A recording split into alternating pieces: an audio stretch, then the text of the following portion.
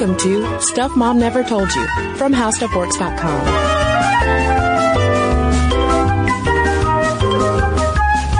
Hello and welcome to the podcast. I'm Kristen. And I'm Caroline. Or should I say, Caroline, ahoy. Ahoy, matey. Ahoy, mateys. Yes, we are talking about women explorers on the high seas. Because in our summer series on women and exploration, we've talked about overland explorers and Antarctic explorers, and now it's time to explore the parts of the globe that knit all of these excursions together, the seas. That's right. A lot of cross-dressing on the ocean. That's right, because women weren't allowed on big boats for a long time. They were not. Women and our lady parts were considered bad luck for ships and sailors. That's right. Along with priests, pigs, flowers, and leaving harbor on a Friday, women aboard ships for a long time were considered unlucky, probably because of the whole thing about distracting sailors who would then think of sex instead of thinking of, sextants. Right, because men only think about sex when women are around. Yeah. Well, but you know where women were welcome? Naked on the carvings of the ships. That's right, because the ocean, while the sailors shouldn't look at or even think about women ever because it's bad luck and et cetera, the ocean itself needs to see naked women, and hence the carvings of, topless mermaids. And, I don't know, would you say a mermaid is just naked? I mean, I guess she couldn't wear bottoms. That's true. Topless. We would call them topless mermaids. Topless mermaids. Yeah, that's why you see them so commonly on ships, because they're sort of offerings to the seas, which all of it doesn't make a whole ton of sense, but then again, we're talking about superstitions. But then early in the 1700s, speaking of cross-dressing, we start to see some daring seafaring women like Mary Ann Talbot, Anne Bonny, and Mary Read, who in various ports of call disguise themselves as men in order to join the ship's crews. Yeah, and Anne Bonny and Mary Read both hooked up with pirates, right? Yeah.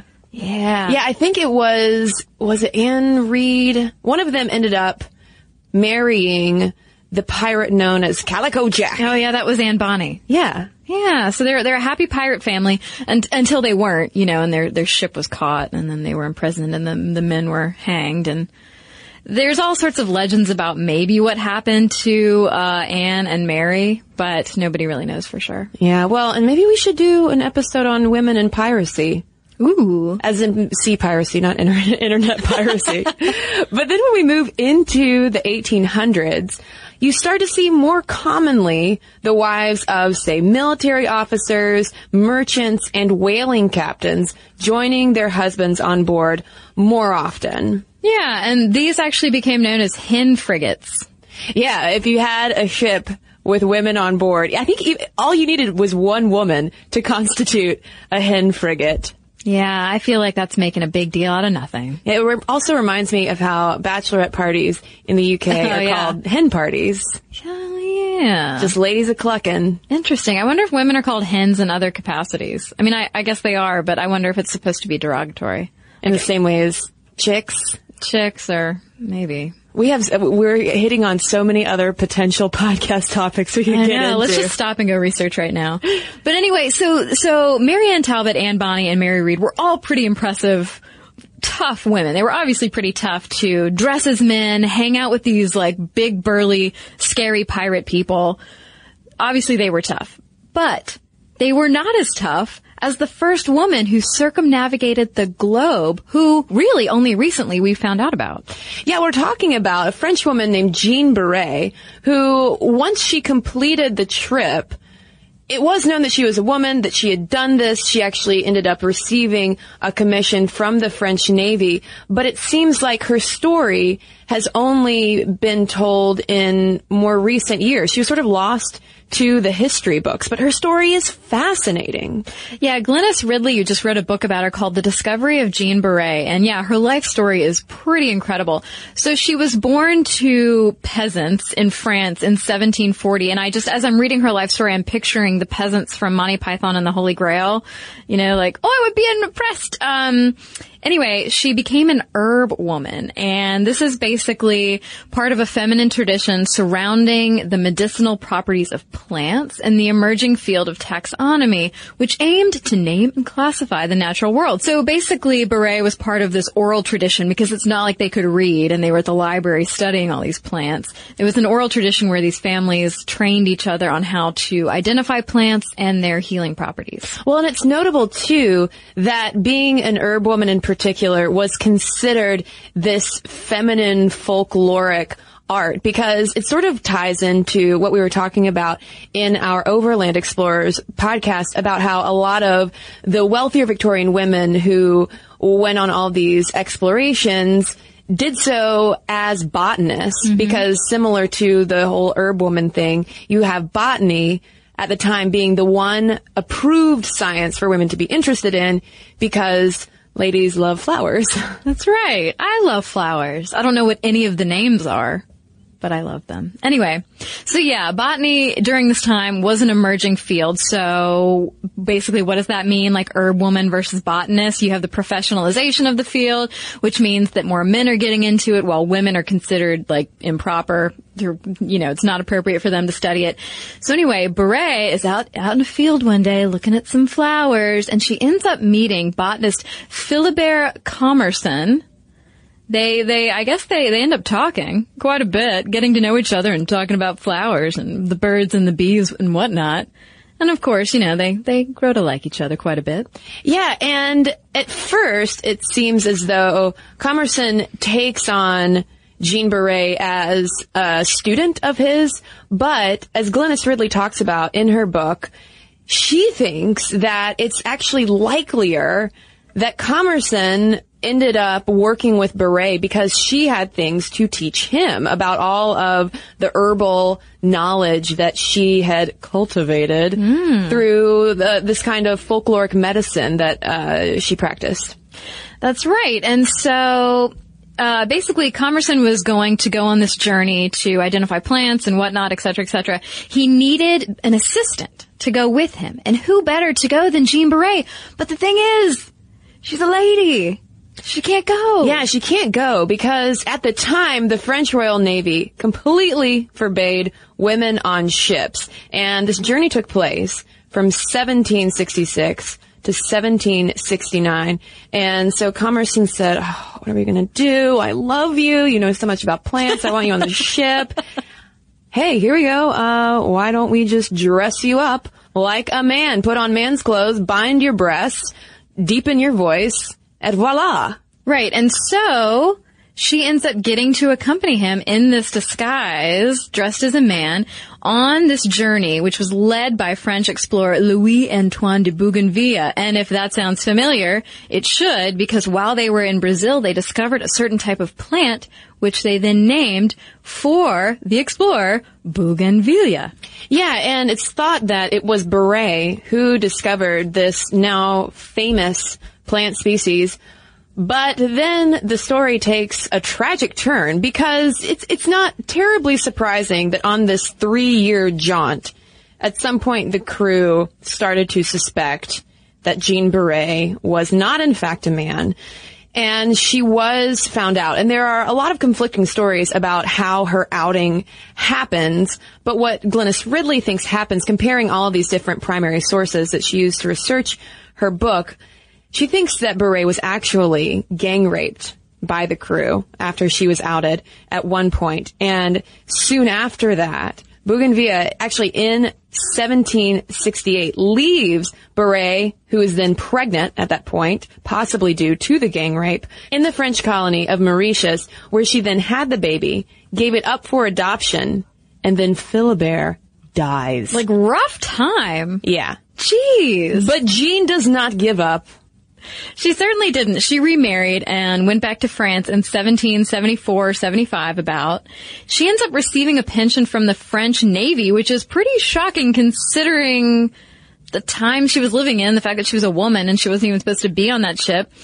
But they ended up basically compensating her for her time that she spent looking at plants and identifying plants and working on this ship. Yeah, and they knew by that point, obviously, that she was not a he, and Ridley thinks that maybe this was due to an affair with Bougainvillea that she received this pension. But nonetheless, there was this prince aboard the ship at one point who was sailing with them. And in his diary, he wrote about Jean Beret, quote, "She dared to confront the stress, the dangers, and everything that happened that one could realistically expect on such a voyage. Her adventure should, I think, be included in the history of famous women." How nice. So that's what we're doing. Yeah. We're doing our part. But I love that somebody of his stature would write something like that. But talk about going to great lengths to explore. I mean, putting herself in, direct danger. That's right. Now, I want to see a movie about this. Yeah. That's what I want to see next. But it would take a while for other women to end up making and breaking records of their own on the high seas. Yeah, we're now going to leap forward in time to the 20th century, which is when we start seeing other women. There have certainly been other women in the meantime who had sailed around the globe, but once we get into the 20th century, that's when we have a lot of races of women trying to go around the world on their own or sail across specific oceans. And so you start out in 1952 with Anne Davison, who becomes the first woman to sail across the Atlantic alone. Yeah, and her story of what really drove her was pretty interesting as well. In the 1930s, she actually learned how to fly, which is how she met her future husband, Frank. And after World War II, the couple took up sailing with plans to sail to the West Indies to start a new life.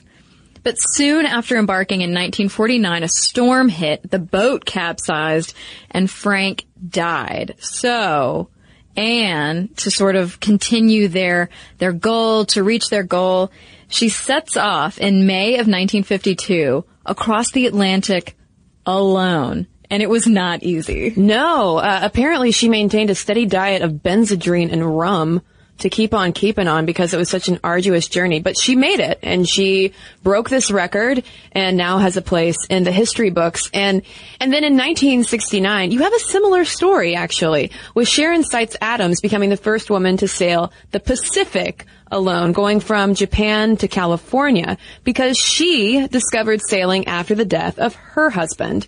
And in 1964, she had already become the first woman to sail solo from the mainland U.S. to Hawaii. So in a pretty short period of time, she just started racking up all of these records, sailing back and forth across the Pacific alone. No big deal. And these women were not exactly using GPS systems. You know, this is back in the 50s and 60s, and I imagine like the quiet and the birds and the water sounds, and I'm like, God, that would be so nice for like 2 hours. That would be really nice. And then my Scottish skin would just like turn purple, and I would turn into like leather and shrivel up and just throw myself overboard. You would need a lot of Benzedrine and rum. So maybe just the rum. Maybe just the rum. Maybe just the downers. But I think it's so interesting, like these stories of perseverance through emotional turmoil from Beret to women like Sharon Seitz Adams. But then things start getting a little more competitive in the 70s. And apparently in 1978, women had sailing fever. Sailing fever. That's right. In June of 1978, Poland's Krystyna Czernowska-Liskowicz, who was a shipbuilding engineer and yachting sea captain, I hope she had a jaunty hat, she was the first woman to single-handedly circumnavigate the world. Single-handedly. That's the important part. She actually ended up getting dubbed the First Lady of the Oceans and was admitted to the very exclusive, gender-exclusive Explorers Club. But obviously that wouldn't be for another couple of years because, as we discussed in a previous Explorer episode, it wasn't until 1981 that the Explorers Club even started letting women in. Yeah, I did a little digging on that, and I think it might have been the Polish chapter of the Explorers Club. Mm-hmm. And I was surprised, too, that there wasn't more information or celebration regarding Liskowitz and her accomplishment. She's just sort of a footnote. Yeah. Even though it seems like a pretty huge accomplishment. And I don't know if it's simply because she was an American, so she didn't get quite as much fanfare. Yeah, I don't know. But yeah, I mean, you would think, because I feel like for a lot of these women who, were the first at something or did something the best, there's usually like an interview or an article somewhere. Yeah, why don't we know more about someone called the First Lady of the Oceans? Because it seems like Naomi James, who completed a similar solo circumnavigation, say that 5 times fast, has received more historical attention. She was just narrowly beat by Liskowitz for that title, but she actually completed her trip 129 days faster, which is especially impressive considering that James had barely 2 years of training on a yacht before she was like, oh, hey, I'm just gonna sail around the world alone. And for a little bit of comparison with men's sailing, women weren't terribly behind guys in doing these solo trips around the world. Robin Knox Johnson had become the first man to solo circumnavigate the globe in 1969. Mm-hmm. Interesting. Yeah, I like hearing about people who just kind of, whether it's smart or not, just jump into something like this. I mean, after only 2 years of training, she's like, yeah, I'm going to do this. It's cool. I'm just going to go like around the world and stuff. And do it really fast. On my boat. Yeah. I don't know. I guess I would need a lot of Benzedrine for that one. But more recently, in 2012, Laura Decker became the youngest woman to sail around the world, and she set out when she was 14, completing the trip in 2 years. Yeah, listeners might be familiar with her name, because there is a fantastic documentary about her trip called Maiden Trip, because she actually took a camera with her and filmed the entire thing. And it was incredible to watch her on the boat, taking care of things, fixing things, sailing through storms, and generally just being by herself. Mm-hmm. Can you imagine thinking back on when you were 14, 15 years old, spending that much time alone? I feel like I was in a state of constant frenzy of wanting to be around other people and hang out with friends and all of that kind of social stuff, whereas she prefers that kind of solitary lifestyle. It takes a strong person to be alone that much and to buck what is normal for your social group or your age group or whatever. But her name was also in the news before she even set sail because the Dutch government was so opposed to her even embarking on this trip that they initially took her away from her dad, who has sole custody of her. And I think she ended up having to legally emancipate herself in order to do this. It was this whole, wow. I mean, she was making national news the whole time. And you see in the documentary this process of her and her dad having to deal with all of this unwanted media attention because genuinely all she wanted to do was sail around the world. Mm-hmm. She grew up on boats. Her dad worked on boats. All she wanted to do. All she wanted. I mean, all a girl wants to do is take 2 years out of her life and sail around the world. But I mean, I think that's a great gift. I mean, maybe not sailing around the world, but I think that type of independence is a great gift that a parent can give to a daughter, to let her do something on her own. Absolutely. That kind of ambition. And bravery. Yeah. Because, I mean, she would even, at certain ports, get off and, hang out on land for a while and just explore on her own and meet people and talk to people. Mm-hmm. I don't even know if I, approaching 30, am brave enough to do that. At 16, I was just meeting friends. I was going by myself to Starbucks to meet friends. Yeah. Big move. Big move. I'll take a venti frappuccino, thank you. But next up, we want to dive in to the seas to talk about not just the women who have explored the oceans by sailing on top of them, but also the women who explored the sea by diving into its deepest depths. And we'll get into that when we come right back from a quick break.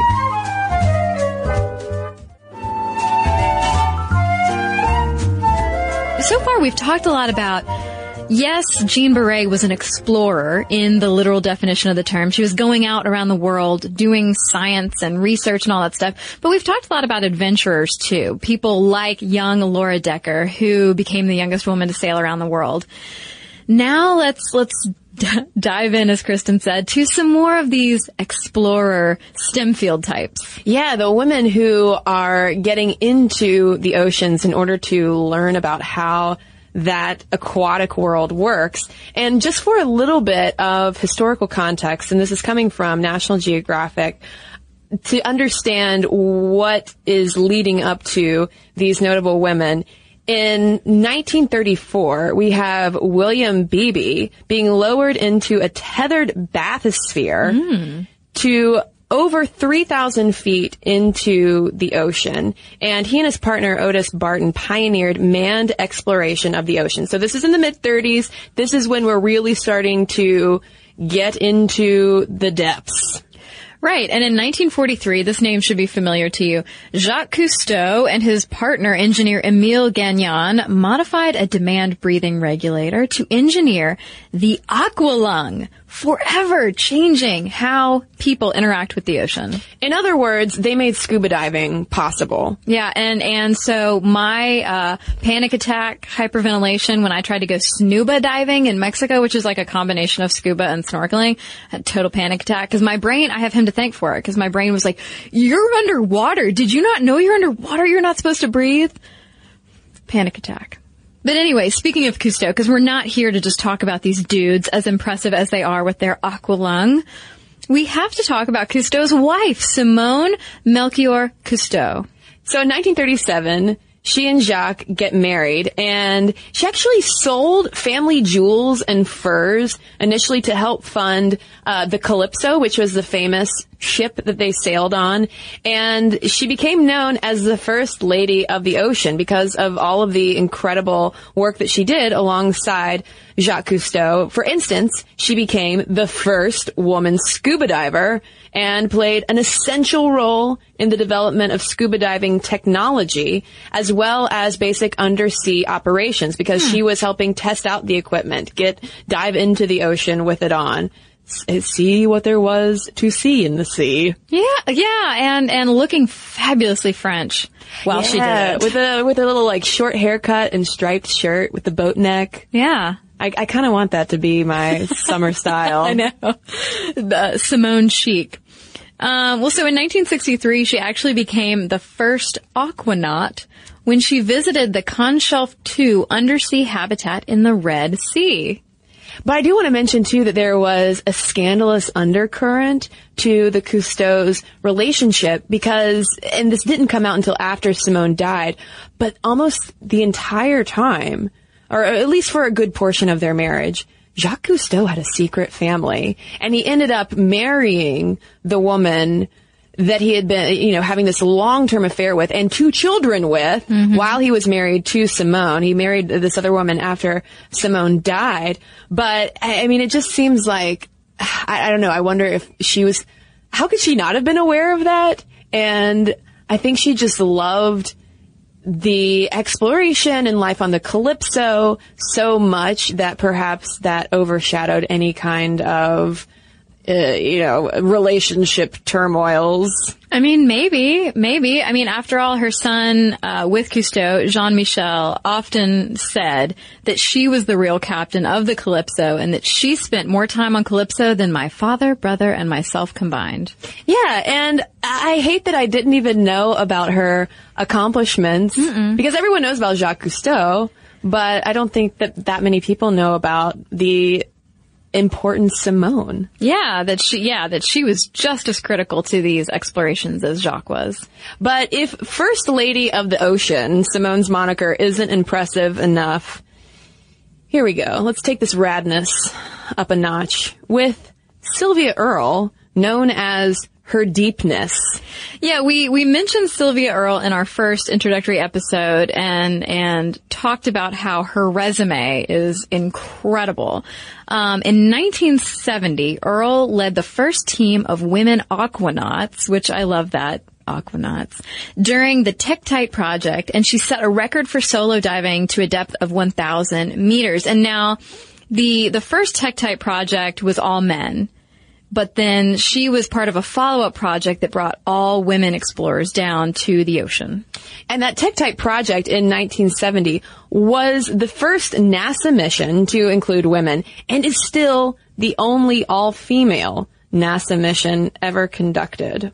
Right. And it's interesting too when you think about the context of when this was happening. I mean, this Tektite 2 project that Earl led was happening during a time when women were, more entering the workforce. They were entering jobs that had traditionally been held by men.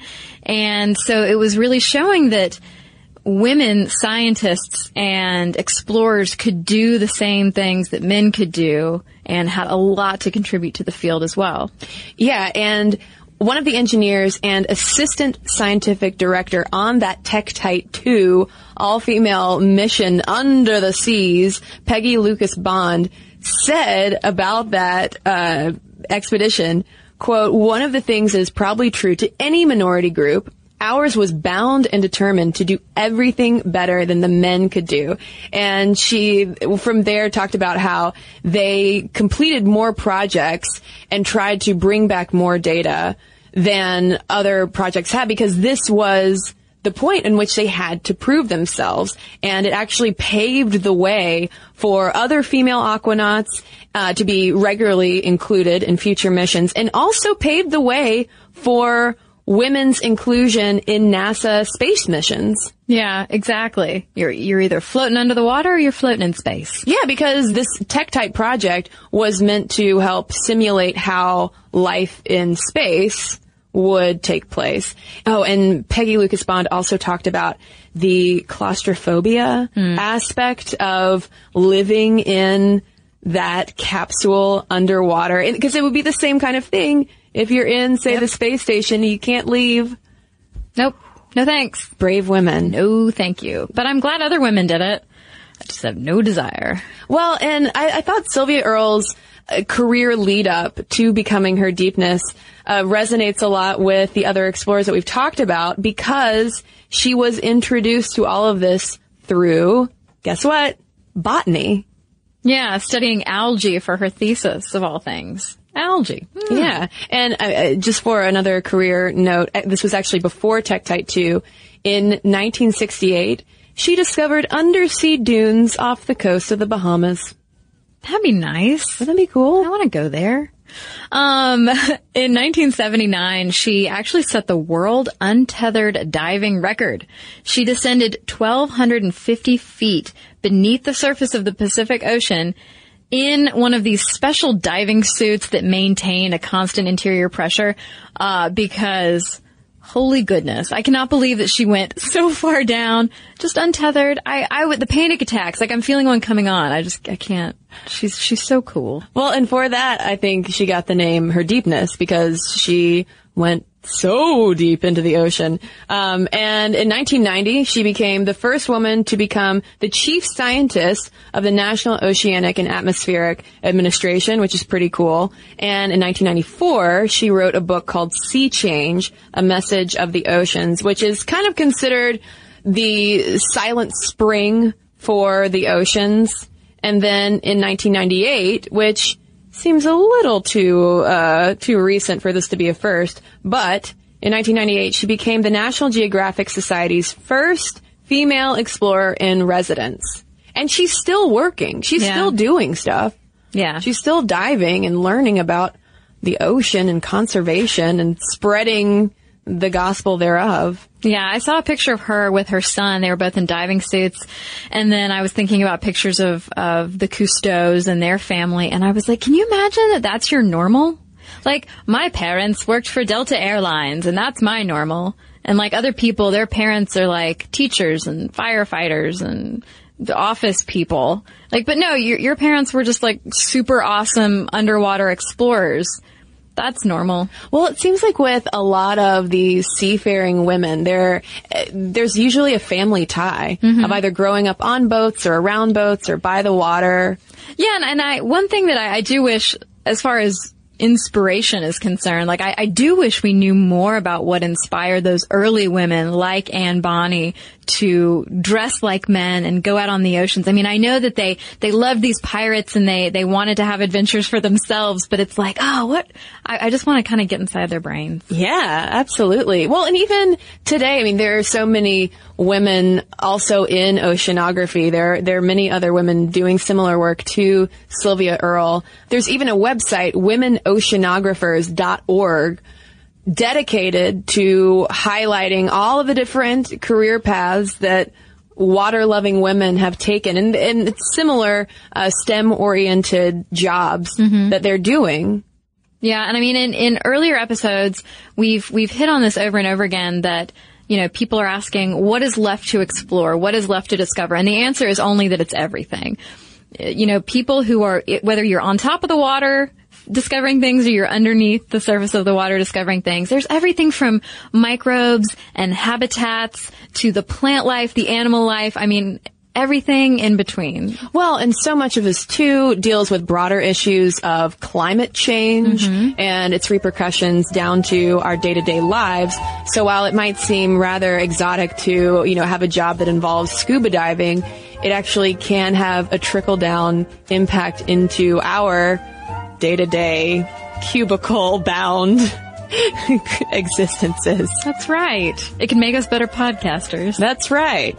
Indeed. Well, this wraps up the portion of our summer series really highlighting the women who are professional explorers and adventurers. And next up, to close things out, we're going to take a look at women who are just traveling on their own just to see the world today and what that's like. So in the meantime, we want to hear from you. Do we have any oceanographers, any marine biologists listening? Anyone who knows Sylvia Earle? Yeah. Her deepness. Are you listening? Let us know. momstuff@howstuffworks.com is our email address. You can also tweet us at momstuffpodcast or message us on Facebook. And we have a couple of messages to share with you right now. So I've got a letter here from Summer in response to our episode on YA fiction. She writes, as a teacher in New Zealand teaching students 13 to 18 years old, I try to make sure that I teach something new with at least one of my classes every year so that I don't get bored. I get to choose what I teach and can sometimes arrange for class sets of texts to be purchased if I want to teach something that we don't already have.